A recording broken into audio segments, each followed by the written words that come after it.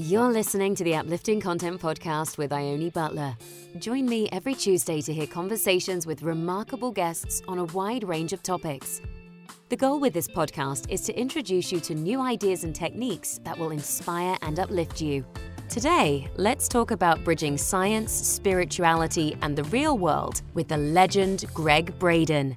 We're in this precious, pivotal moment in the history of this planet when the decisions being made in a single generation have the power to preserve or destroy everything, the cumulative history of human experience in a matter of hours. We have that power now, and that's a very sobering realization. It also tells us that we have the power to preserve all that we love and cherish and hold dear for future generations. It's about raising the standard of living for everyone in ways that we now know are possible, rather than trying to lower it to support only a few. That is a way of thinking that's not working. Gregg Braden is a 5-time New York Times best-selling author, researcher, educator, lecturer, and he is internationally renowned as a pioneer, bridging modern science, ancient wisdom, and human potential. From 1979 to 1990, Gregg worked as a problem solver during times of crisis for Fortune 500 companies. He continues problem solving today as he merges modern science and the wisdom of our past to reveal real-world solutions to the issues that challenge our lives. His research has led to 12 award-winning books, now published in over 40 languages. In this episode, we spoke about Gregg's quantum leap from logical progression of solving small problems in science to solving the bigger problems in our world. How we are governed by the concept of survival of the fittest, when in fact nature shows that we have survived through collaboration. New scientific discoveries that have the potential to change the world, and so much more. Thank you for tuning in this week. If you haven't already, please subscribe to the Uplifting Content Podcast wherever you get your iTunes and leave us a review. It really helps us reach new listeners and build an audience. So without further ado, enjoy this week's show. Gregg, how you doing? Oh, Ione, I'm so happy to be with you. I'm so happy to be with our guests today. I'm doing really well. I'm speaking to you from a studio just outside of Santa Fe, New Mexico, in the high desert under the big, beautiful blue sky of this beautiful country of ours. And I'm so excited to talk about this material. So I'm going to follow your lead today. I love it. Thank you. Life is good. That's a great way to kick off the interview. I like to start these conversations by inviting my guests, you, to share with our audience a bit about what you do and how you came to be doing this work. Oh, so you're going to start with the easy questions first. I try. You know, the hardest thing for an author to do is to talk about themselves rather than what they write about. You know that. Oh, I'm gonna make it about you a little bit. So be prepared. All right. You know, I'm a scientist. I'm a degreed geologist, earth scientist with a strong background in the life sciences. I worked as a problem solver in the corporations in the 1970s, in the first energy crisis, 1980s, during the Cold War crisis, in the early 1990s, the communications crisis that we had between computer platforms not being able to communicate with one another. And every one of those positions, I was a problem solver. For me, it wasn't so much about the corporation. It was about the opportunity for me to bring meaningful solutions to big problems that face our world today. And so people ask me sometimes, they say, well, Gregg, how did you make what they feel is the quantum leap from that world to what I'm doing now? And I guess for me, I was surprised. When I heard that, it's more, to me, it's less of a quantum leap and more of a logical progression. I'm still solving problems. These are just really big problems. Climate change, the origin and the rise of hate among the many diverse populations of our world today. I mean, the really how we share vital resources, food, water, energy, things like that. And I think the bottom line for me, as a scientist, I was trained to be a critical thinker on the one hand. On the other hand, since I was 5 years old, I've been fascinated by our past. I've studied ancient and indigenous traditions and the indigenous wisdom, 5,000 years of human experience that I personally believe we cannot discount when it comes to the way we learn to think and solve our problems. So my question in the corporations during some of the most frightening times in the history of our world, the Cold War, where we came this close to doing the unthinkable with nuclear weapons, was what is it that we can find in the past that will help us? What wisdom did our ancestors have that maybe we are only beginning to understand through science, or maybe we've forgotten altogether, that can help us transcend, not just survive, but transcend and thrive in the new world that's emerging? And when I asked that question, the answer that came to me was, how can we solve our problems if we are not honest about the problems? And I think that's where the answers really begin. We've got to be just very, very brutally honest with ourselves about what we face as individuals in our own lives, collectively, as societies, and ultimately as nations and the planet. And so that is the foundation. Long answer to a short question, but that's the foundation of my background, and that's where my passion really lies right now.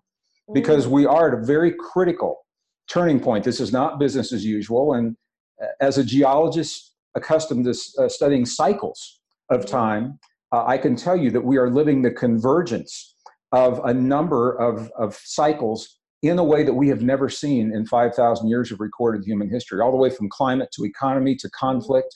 These are all cyclic phenomena that are converging right now. But if we don't know that, and if we are trying to solve our problems through the thinking that led to the problems, that is where we get into trouble. Wow. So here's the thing. So couple of points there. I have a friend that is really into history. He loves it. He's so fascinated by it. And I said, why? What gets you so excited about history? And he says, well, because, if people paid more attention to history, we could learn from it and not do the things that kind of backfired. And so it kind of speaks to what you were just saying there about history. So with you looking back to all of these, is that what you mean by your fascination with going back? Because then you also just said that we can't solve a problem with the same thinking that created it. What does that look like? So what does that work? Well, for me, the bottom line is the better we know ourselves, the better equipped we are to deal with whatever life brings to our doorstep. And I am a systems thinker. I look at the big picture, but I'm not stuck in the big picture. That's the context. The big picture is the context. And then I like to come right down to the nanosecond of my life and my relationships with people, my family, my friends, what's happening in my community and my society. Because if we can't make that connection, what good is it to understand, what it is that's happened in the past? And what I have come to understand is that we are, in fact, living this very rare convergence of cyclic phenomenon. It's changing the way that we live, but nobody's told us that on the one hand. And in addition to that, on the other hand, what's happening is for the first time, we are globalizing a planet of about 8 billion people, pretty close to 8 billion people right now.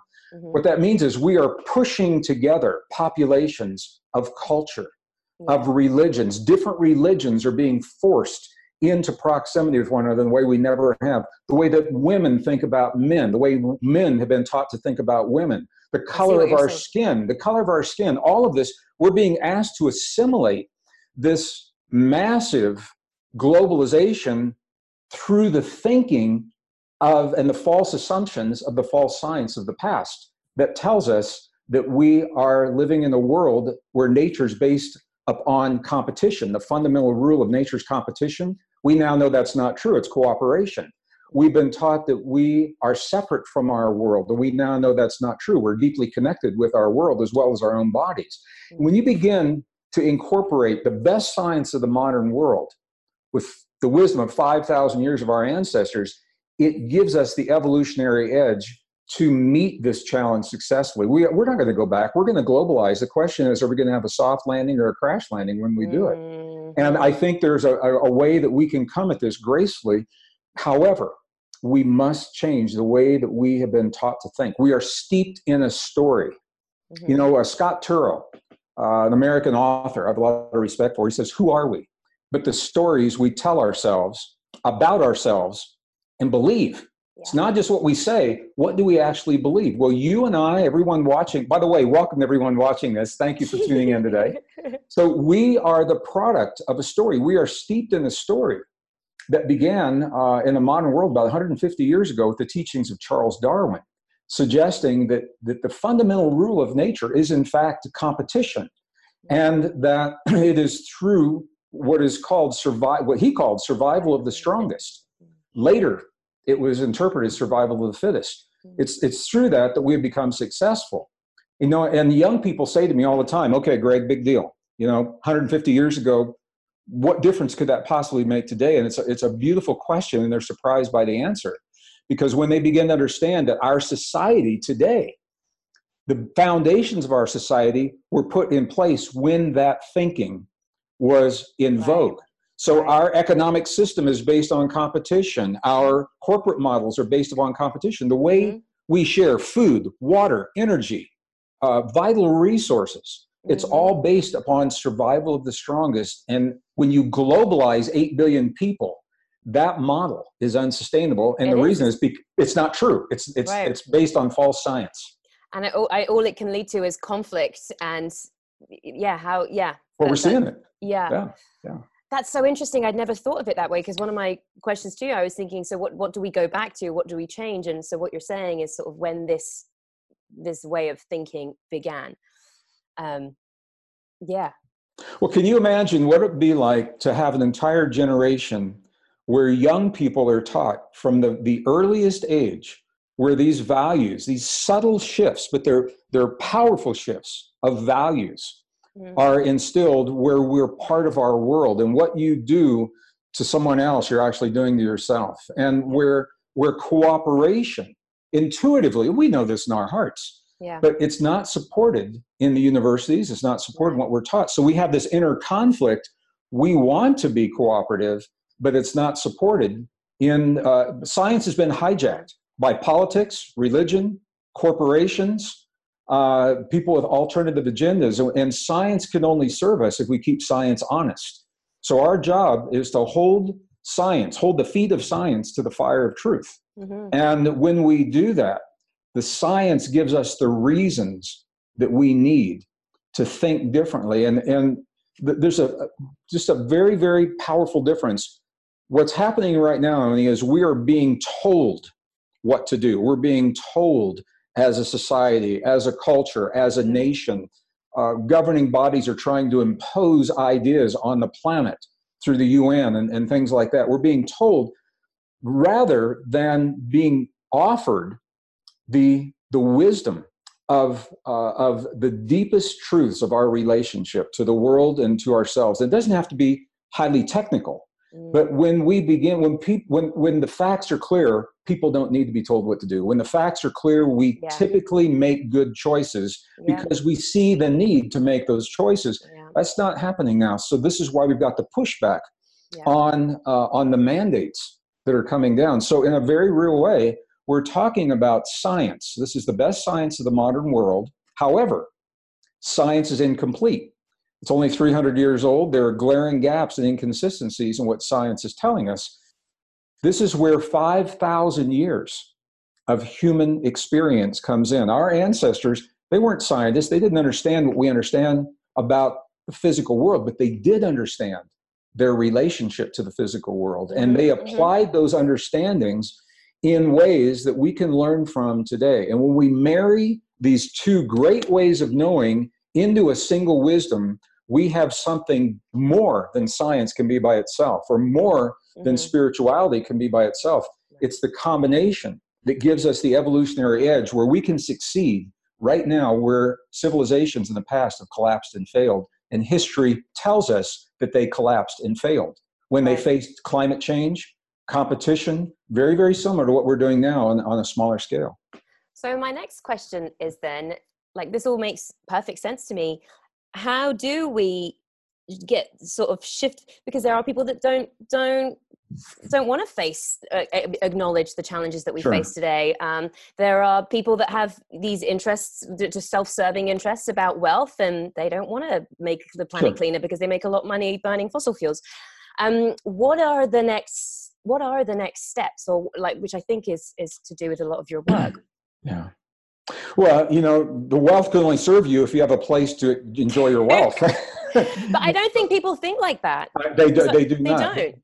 Well, here, I had dinner with a friend of mine in Washington, D.C. recently, and we were, you know what, I'm looking at this. I'm like at the bottom of my screen.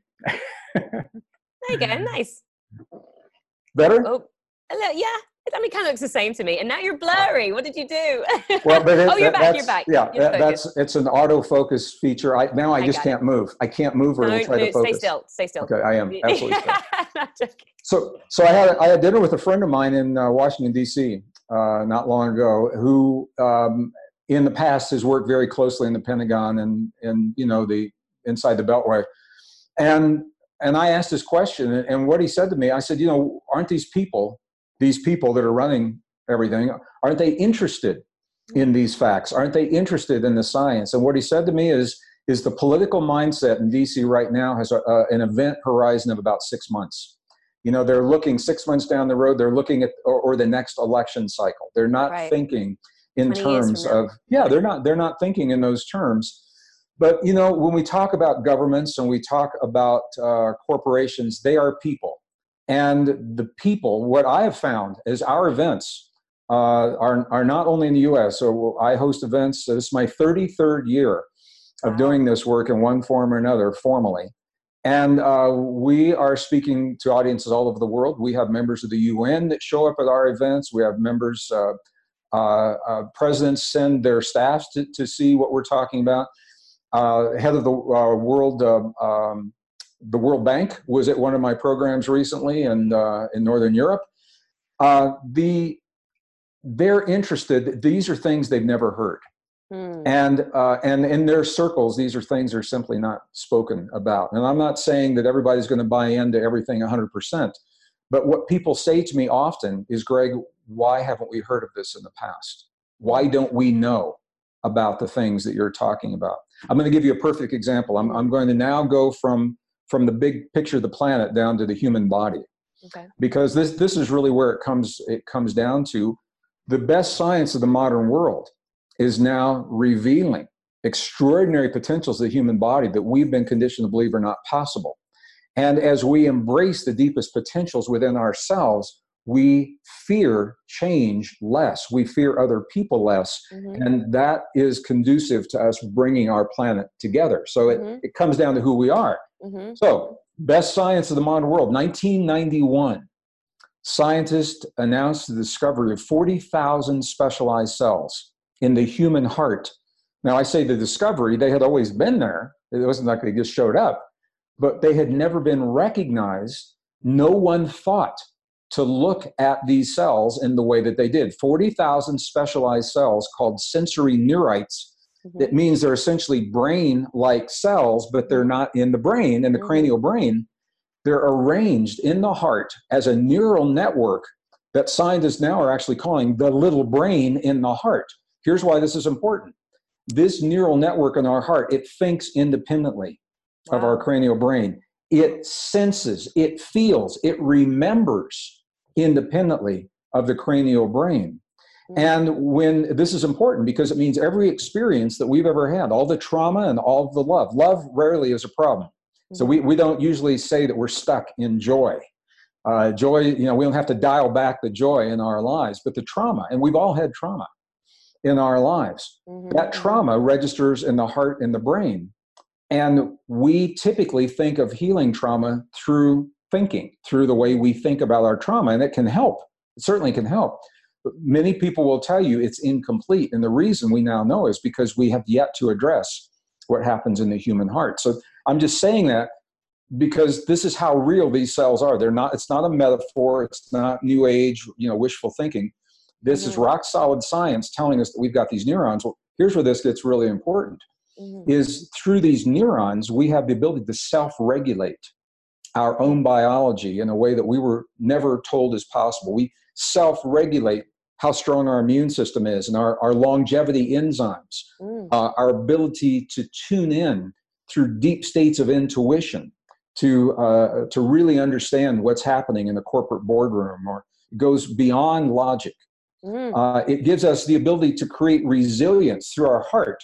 We create resilience to change. And I tell you what, my world is changing. I know your world is changing, and everyone watching, our world is changing. We can't stop the change, but we can determine how we respond to that change in a healthy way. And what science now knows is it begins in the heart. We used to think the brain is the master organ in the body, and we know the brain's important, But the new science is showing us the brain receives the instructions that tell it what to do from the heart, and the heart formulates those instructions based upon our perceptions, the way we feel about our world. So if we feel a sense of well-being and safety, that is one set of instructions that our heart sends to the brain, and the brain floods the body with life-affirming chemistry and healing and rejuvenation. If we are constantly vigilant and feel threatened in our world, and we live that day in and day out, then the heart sends a very different signal to the brain. The brain shuts down the healing and the rejuvenation because the brain is in survival. And sends survival chemistry into the body, cortisol, adrenaline, norepinephrine, all these kinds of chemicals. And a very sad statement to make is we now have living laboratories that demonstrate this that are called refugee camps. And the refugee camps, for the first time now, they have existed so long. There are young people that were born in the camps and know only the life, the very, very difficult life in the camps. And their bodies are now telling us the consequences of living in constant fear, constant vigilance with no respite from that at all. Their bodies are underdeveloped. They're small for their size. Their bones are weak. Their brains are small for their size. Their cognitive abilities are not what they should be for a child of their age.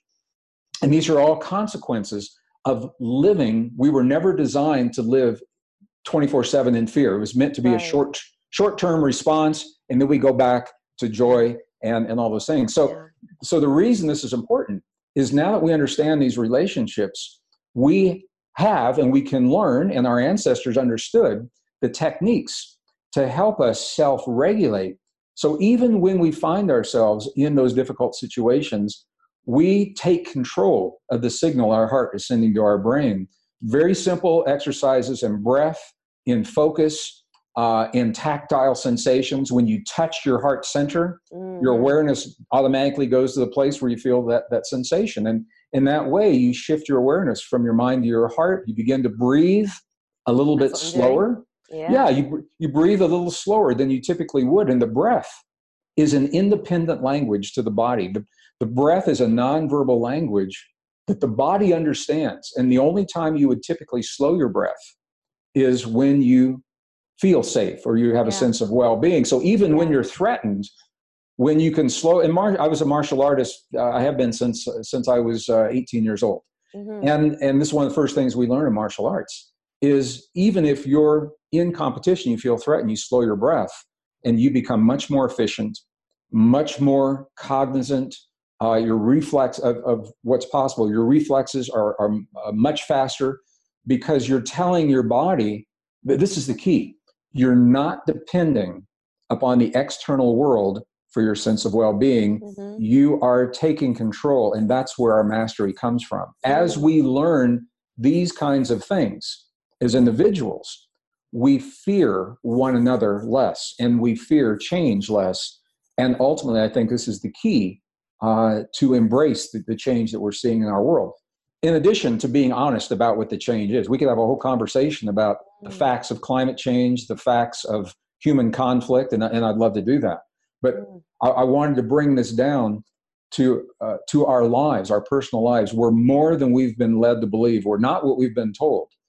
And we have this extraordinary ability to self-regulate our own biology in life-affirming ways, regardless of what the world is giving us to work with. And that's where our power comes from. I love that you've said all of that, especially the stuff about the heart. Yesterday, I interviewed somebody called Joe Weston, and he is all about heart-centered work. And one of his exercises that I asked him, sort of, what would be an exercise that you would like the listener to do after this, was just to be in your heart, like make decisions from your heart. He does these meditation workshops, just free ones online. And so this is a message that's just coming out again and again. We need to live from this space. So where do people, so with your work, so you've got your books, lots of incredible books, and you've got these workshops. Can you tell us about sort of what people can expect? Someone's fascinated by this and wants to get deeper. Sure. Yeah, where would be next steps? You know, I did a radio interview recently, and It's every once in a while, we authors get what are called hostile interviews. Oh, yeah? And this one started off hostile. I think it was well-intentioned, but the guy, it was a male, and he just really didn't get it. He said, Braden, why can't you stick to one topic like everybody else? He says, man, you are all over the map. He says, what the hell are you writing about? He said, are you writing about magnetic fields of the earth or the human body or ancient wisdom? He says, why can't you just stay with one topic? And I was a little taken aback. It was a 6 a.m. commuter radio interview. It's not what I was expecting at 6 a.m. I was a little taken aback, and I answered him, and I said, if you look closely, yes, there are right now in this genre, there are about 12 or 13 books that are out there.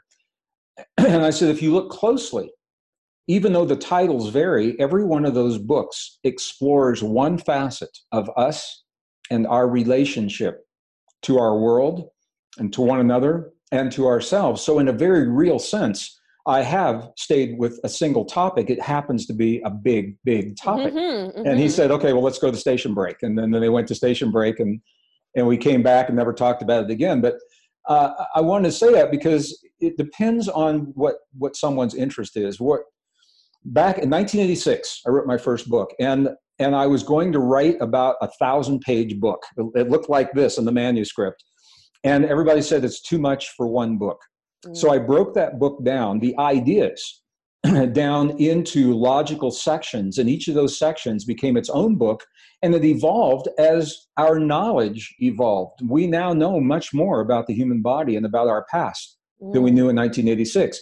So each of those books, 2007, there was a book called The Divine Matrix, very popular book right now. It was the science, the book that pulled together all the science that tells us there is a living, vibrant field of energy that not only is out there, we are the field. We are wrinkles in this field of energy. And our ancestors have always told us this. Science only arrived at this understanding after 300 years of exploration. And now the question that scientists are asking is, okay, the field's there, what do we do with it? And this is a perfect example of where our ancestors, 5,000 years ago, they began with the assumption that everything is connected. They began with the assumption that we are part of that connection. And so rather than trying to prove it for 5,000 years, they explored how we apply that connection in our lives to become better people and have stronger families and stronger communities. The perfect place where science and spirituality come together. The science gives us the nuts and bolts, tells us how it works, how that field functions. The wisdom of our past tells us how we apply that function in our lives. And this is where the arrogance of science is discounted, the human experience. And many people in the New Thought community want to discount science. So I think if we're honest with ourselves, we owe it to ourselves to draw upon every iota, every facet, every source of information, honest, truthful, factual information, to weave that information into a way of living. And who cares what we call it? You can call it science, spirituality. I'm over it. I have to tell you, as a scientist, the moment I began talking about spirituality from the stage, I lost my credibility in a scientific community. And for me, the trade-off is worth it, as it is. I have colleagues that have shared the same thing. Dr. Bruce Lipton left the university experience because his experiments did not support what he was teaching. My dear friend, Dr. Joe Dispenza, left his private practice in the healing arts for individuals to carry his message to large groups. We didn't know one another when we did that, but since then we have come together and others. And the bottom line for each of us is it was worth the trade-off for our personal credibility to take well-researched, well-documented science directly to large general populations in the mainstream, because that's where the change begins. And the kind of change we're talking about, we don't have 20, 30, 40 years. We've got to begin thinking differently, and we're making some big choices now. And it's through these methodologies that we're giving people, we're not telling them what to choose. We're giving them the science so that they have all the tools they need to make informed choices. And I think this really is, again, it's a long answer to a short question. When people come to my programs, each program has its own description. It will tell you precisely. Mm-hmm. Some are longer, 4-day, 5-day retreats where we do a lot of personal work. Some are high-level keynotes where we have maybe an evening to explore new discoveries that have only been revealed within the last 4 or 5 months. And they all work together, once again, to help us. The better we know ourselves, the better we can deal with life. Mm-mm. I'm fascinated. I would like to come to one. And You're my guest. You're my guest. You let me know. Oh, it's done. Thank you. You'll be getting an email directly after this. I'll go and find one. What is it like to just to be you and just to be getting up and doing this work? And like, I just think it's really powerful. What is it like for you? What's your experience of it? Well, it's interesting. I'm in my mid 60s right now, and I keep looking great, by the way. We'll see. It's those longevity enzymes. No, I keep getting invitations from the government wondering when I'm going to retire, and I keep getting invitations from people that want to do lifetime achievement videos and programs. And I said, you can't do that because I'm not finished yet. So I was talking to Bruce Lipton.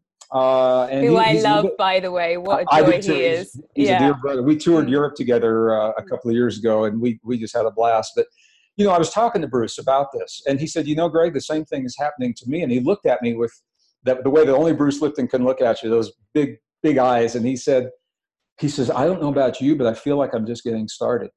And I said, I feel the same thing. I've had interviews that say, how do you respond to this sudden success? And I said, well, it might be sudden because you read the book last week. But for me, my first public talk was 1986. So I think it takes time to plant the seeds for new ideas.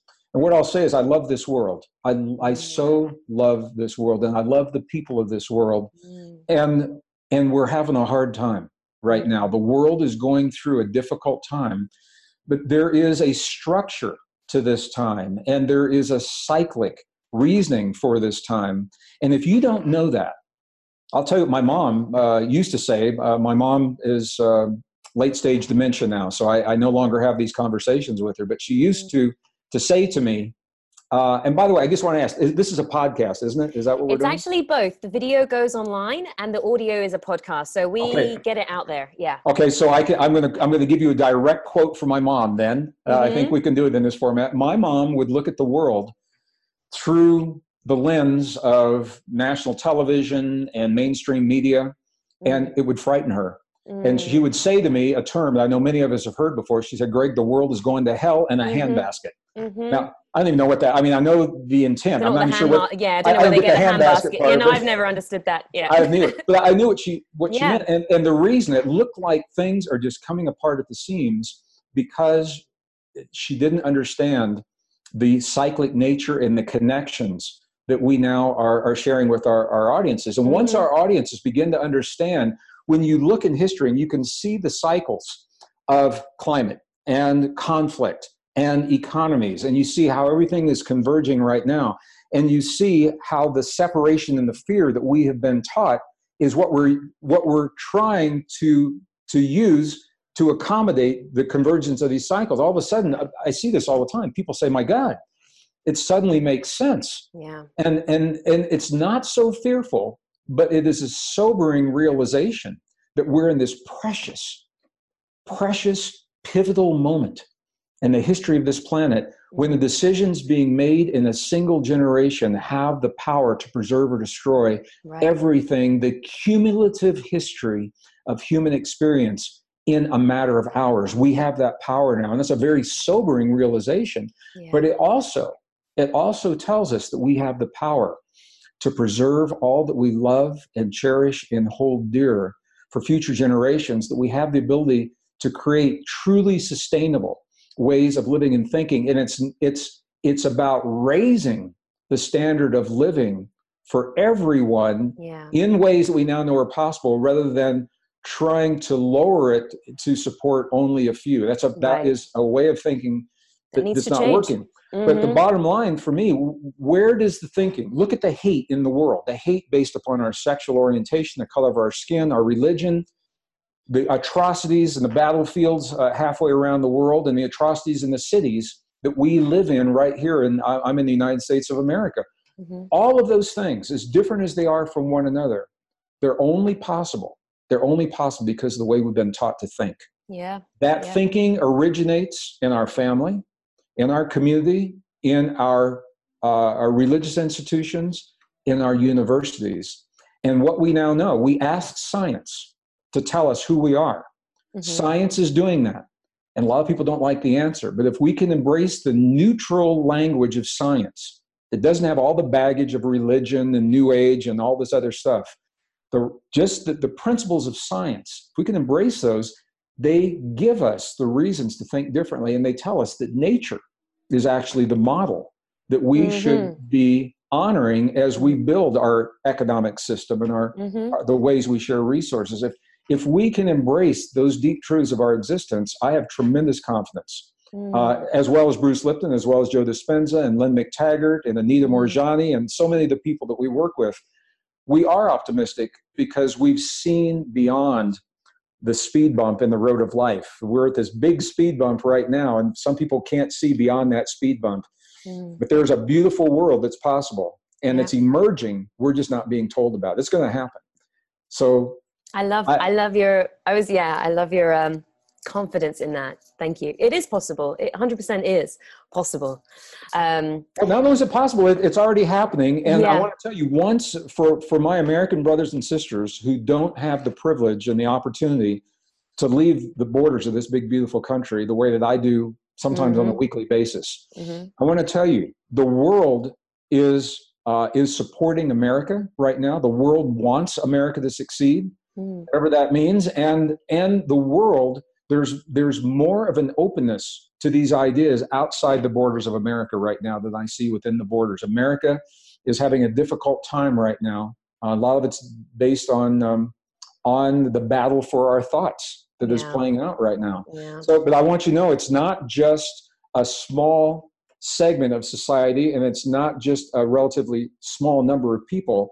There are nations that are thinking along the lines of what we're saying, and there's a tremendous acceptance throughout the world, all through South America, Europe, Asia, certainly Australia, New Zealand, a tremendous acceptance to the ideas of sustainable ways of thinking and living based on rock-solid science, without the religion, without the politics, without the labels.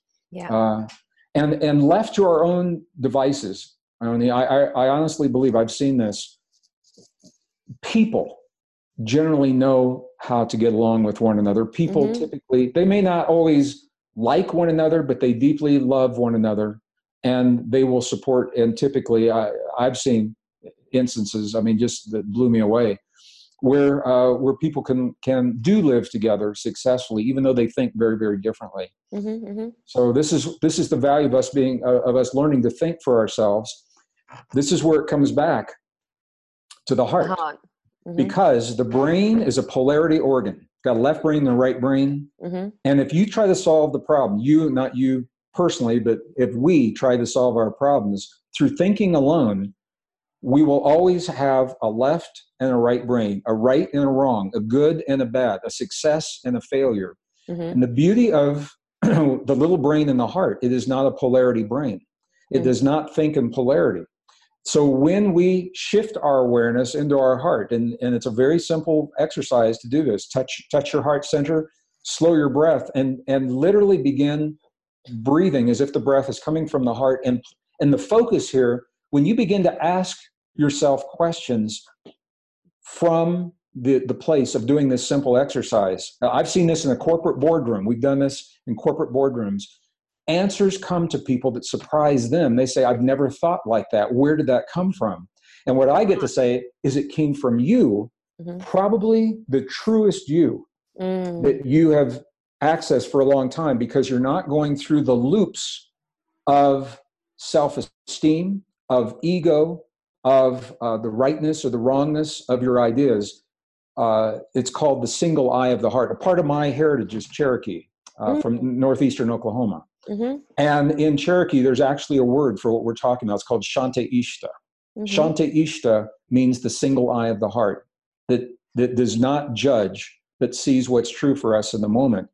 And when we begin to access Shanta Ishta in our daily lives without attaching any baggage to it, you know, it doesn't have to be religion, spirituality, anything. It's just part of who we are. It's a part of our extraordinary potential. We're wired for this. Then we begin to think efficiently. We are much less reactive. If someone has an opposing idea, we are much less reactive. And it empowers us to find really solid solutions in our lives. So again, we covered a lot of ground in this conversation. I loved it. It's all about us.